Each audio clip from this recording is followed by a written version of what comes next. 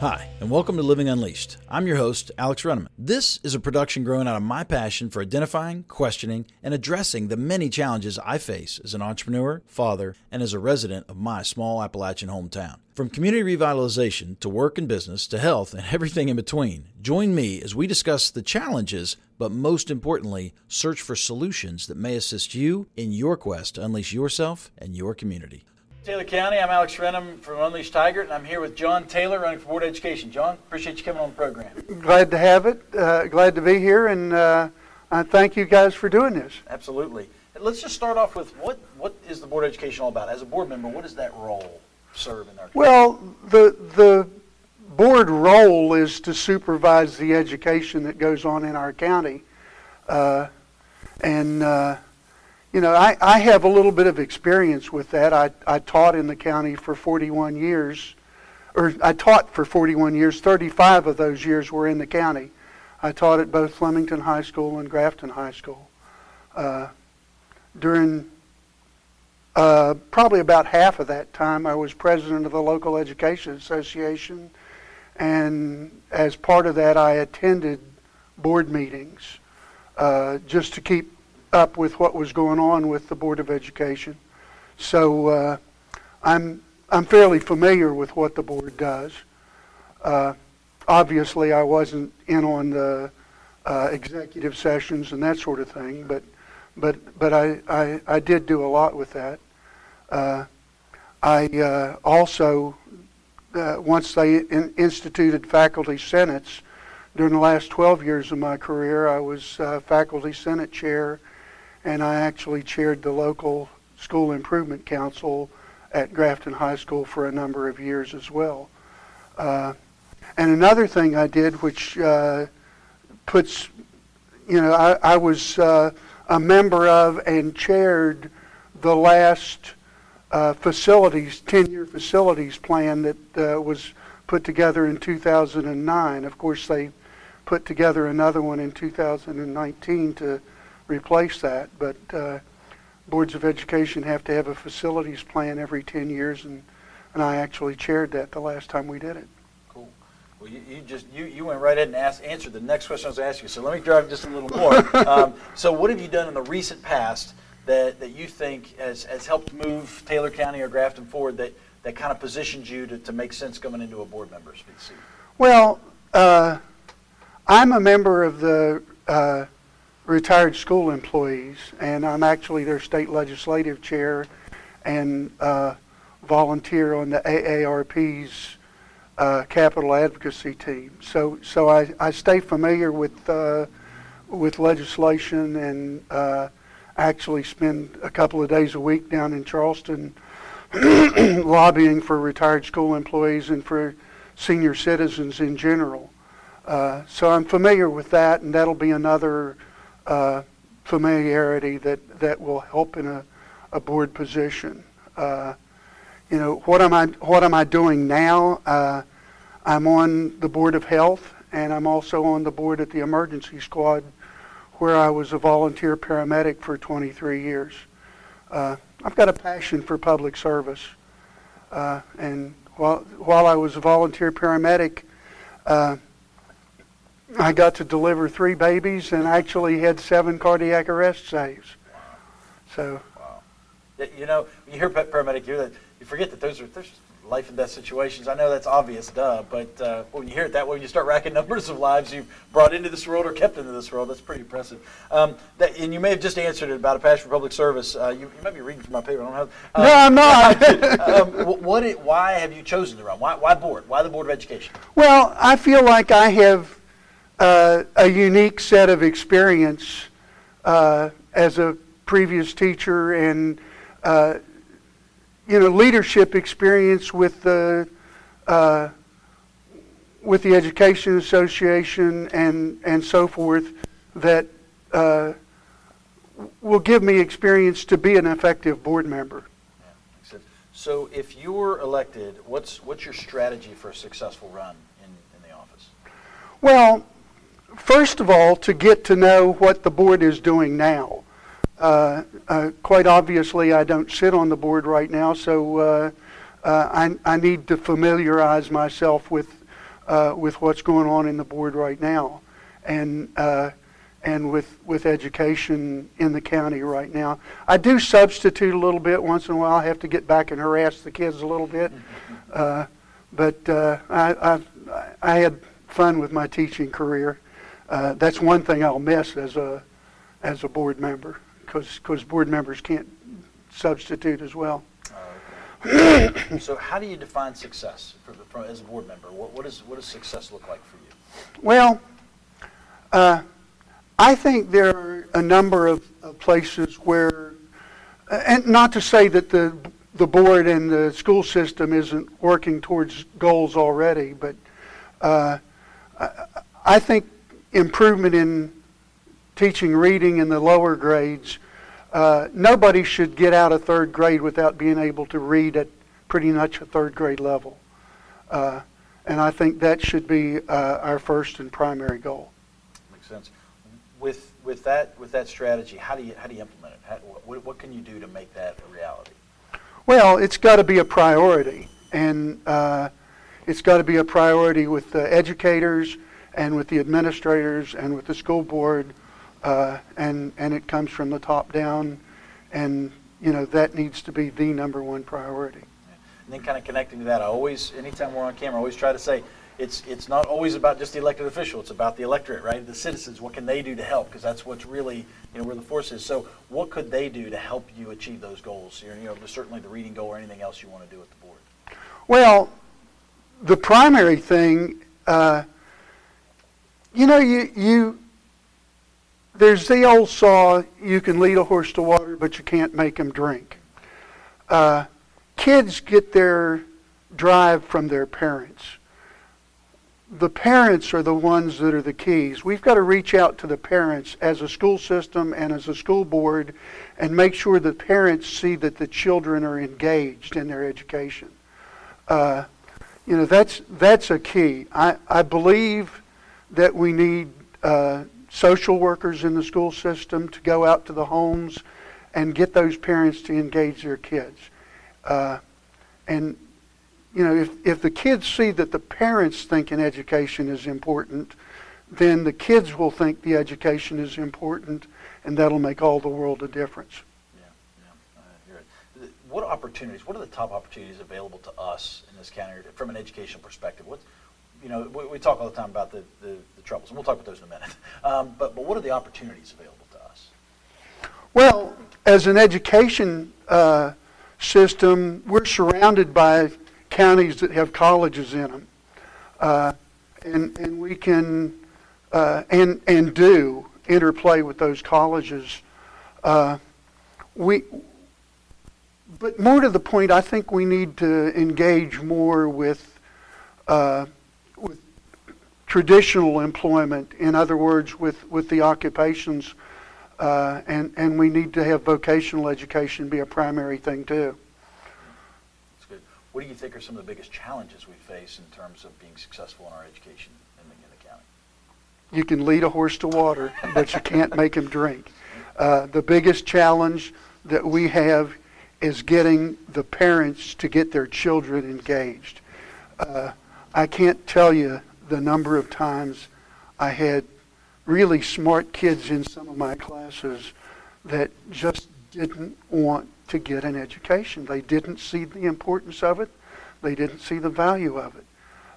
And we've got to, from a young age, get the parents and the kids engaged in getting their education. I used to have kids tell me, I'm bored. And I'd say boredom comes from within. Boredom is a lack of engagement in your education. If you are bored, it's because you're not involving yourself in what you're doing. We say that a lot to our kids. Hey, so a board member in this county is a leader in the county. And when you look at things like what's happening now, and I mention it here at recording time, we currently don't have any infections of the COVID-19, the coronavirus, in our county or in our state that are we know of, yeah. right, that have been confirmed. Likely by the time this is airing, they're probably going to be some. Who knows where it ultimately goes? But I bring that up as an example of things like that will come to this community that we didn't ask. You look at the opioid epidemic, God forbid, school shootings, anything that would come and affect our community or our schools. How do you as a board member, how do you stay in front of those things? How do you keep a mind and present yourself as a leader to help the community do the things we need to do to be able to survive or be ready for these things? Well, I've been a leader pretty much of my career. I was, like I said, president of the Education Association, faculty senate chair. I was captain of the emergency squad for most of the time. I was a volunteer paramedic. So leadership roles is not something new to me. We need to have balance in all things. Balance is an important principle of life. And for example, with the COVID-19 thing, we shouldn't rush to close down schools, because if it gets worse, we may need to close them down then. And so, we need to have a balance in what we're doing with it. And we need to we need to have an overall perspective, not just a narrow tunnel vision of what we're doing with any given situation. Not a lot of that going on. Isn't that the truth? On a national scene, I mean, anybody you pop on social media or news or anything, perspective and broad focus are not two things you see much. Well, but that's the thing. As a nation, we are losing sight of the fact that we have a huge unfunded national debt. We can't let our school system get into any kind of a debt situation. We need to critically look at the budget and make sure that we're kept balanced. All of those things are part of running a good school system. But you've got to keep a good overview of the whole situation and not just get tunnel vision on. Makes sense. Seems like the only thing they can agree on in Washington is spending money. So we got a section now where we polled the local community on questions in the county of what they wanted to ask of each office. And there was a bunch for Board of Education, so I want to go through some of those. School choice was something that's really in the news a lot a couple years ago, last year. This year, not as much. The bill was passed, but discuss your strategy around. Obviously, we have some influence in terms of what legislators may do, but ultimately the rule's been passed. What's happening? What's Taylor County? What's your strategy from a Taylor County position on school choice? Well, I believe in public education. I was involved in public education for 41 years. I think it's the function of the school board to provide public education. Choice is a matter of things gee, it's cold in here. Sorry. Those of you who don't know, we are in the Cone building with no heat. There's lots of reasons for that. But yeah. And if I'm shaking, it's because I'm cold, not because I'm nervous. But where were we? School choice. We were back to school choice. I don't particularly believe in charter schools, if that's the question. I don't think they've been any more successful than public schools. I think our impetus should be to provide the best public education that we can, and not spread our resources too thin in too many various ways. Now, as far as that's concerned, the choice is up to the parents, and obviously I'll support the parents in their choices. Makes sense. You can tell from some of the responses that people get a sense that and I'm not saying this is exactly the way it is, but certainly a perspective of some in our community that the Board of Education acts as almost a fiefdom versus public service.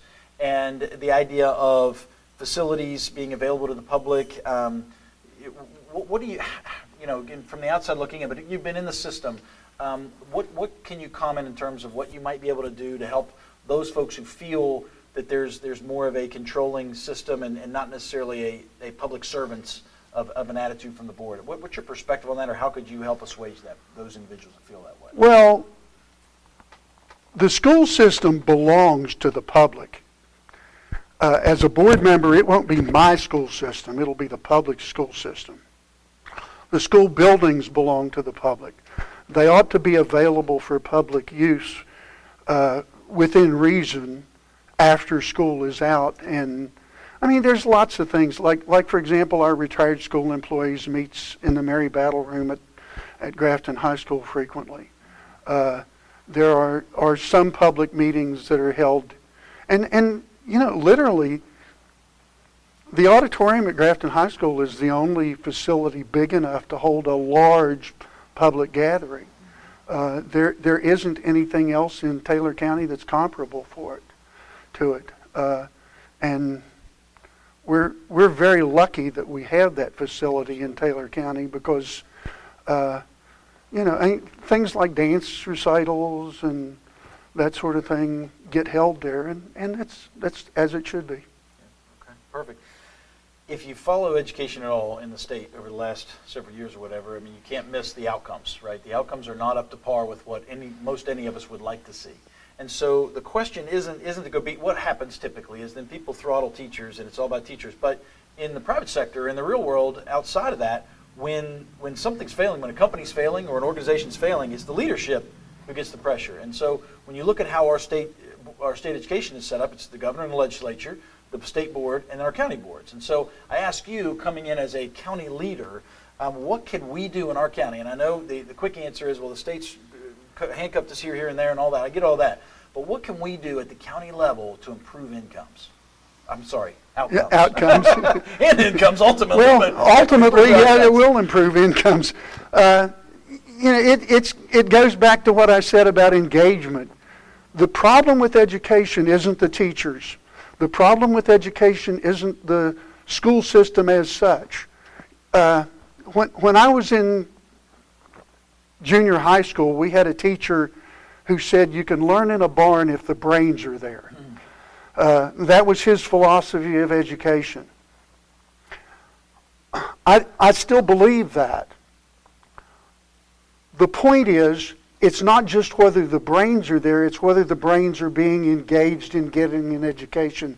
And it goes right back to the home and right back to the parents and right back to the school system's engagement with those parents to get them involved. We were talking earlier about outcomes. Here I am again with incomes. Outcomes at the county level, how can we improve them? And you had some great points. I would ask, what have you seen that's worked either here or elsewhere recently that you think could work here if it's not here already? In terms of what counties are doing to change the dynamic and improve educational outcomes. Well, I firmly believe that the drive towards having social workers work with the school system is probably one of the most important recent events, or that it can be a big help. The problem with education is how engaged the students are and how engaged the families are in getting their students to be good educational citizens. If I pause for a minute, even get on my soapbox, we talk all the time on this about engagement. I mean, we are a representative republic. If we're not engaged, how can we expect anything else? Same thing with education, right? If we aren't engaged as a society, we can't sit back and complain about our lack of education in the community. I completely agree with you. So where should we start at the county level? Where's like, if you got to start somewhere. Where's our next step? What's the next thing we should target to try to improve our outcomes? Well, we already have some things in place. We've got parent engagement people involved with the school system. We need to expand on that as much as we possibly can, as much as we've got funding for. I believe in engagement with the families. We need to have our PTOs and all of those organizations reach out to other people to get them involved and to get those families involved in getting their kids an education. Yeah, makes sense. You mentioned earlier about workforce preparation, and not necessarily college prep, but work prep. Whether it's trade schools, vocational. Talk a little more about that in terms of. And you also mentioned the schools around us. How can we take more? I know we do some things there. How can we take more advantage of those?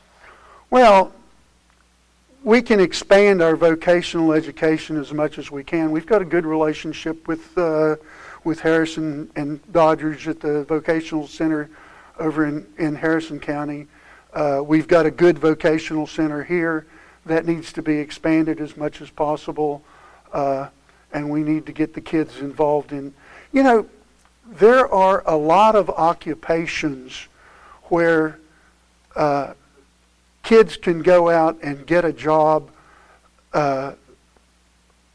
not right out of high school, but with a little bit of additional training, and make just as much money as a college graduate with a lot less student loan debt.